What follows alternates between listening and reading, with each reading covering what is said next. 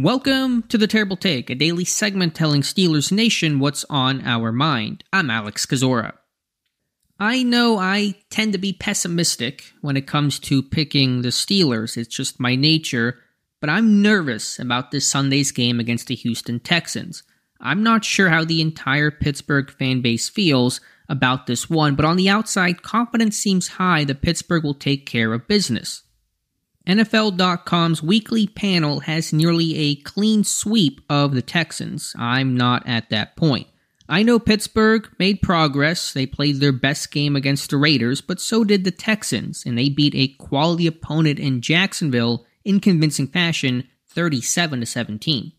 For a Steelers team with back-to-back road games, I smell an upset. I know the Texans' line is an absolute mess, a dam that is broken, but they won with it last week. For Pittsburgh, I think they either finally win big, something they basically never do, or the Texans take this one in a close victory. Quarterback C.J. Stroud looks like a stud, and their receivers are underrated with rookie Tank Dell flashing big play ability. Really, all the young guys have stepped up, and the team has improved week by week. With a similar scheme and philosophy to the San Francisco 49ers, who took it to Pittsburgh in Week 1, the Steelers might have their hands full Sunday afternoon.